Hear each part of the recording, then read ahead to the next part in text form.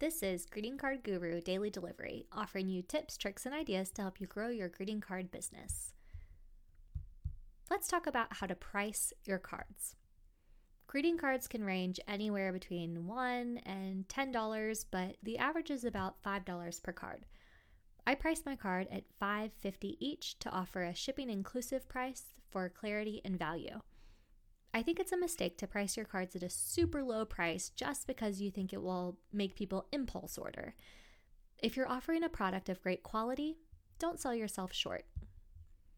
People will actually have more trust in a product that's priced in the middle to high range than they will a super cheap product. They might wonder what's wrong with it rather than just jumping at the deal. Sometimes you need something at the lowest price offered, but with greeting cards, I found that people are looking for a specific content over a specific price. Think about standing for 20 minutes in a card section just to find the perfect card for your mom or friend. Once you find it, you're not going to put it back just because it's a little bit more expensive than you expected.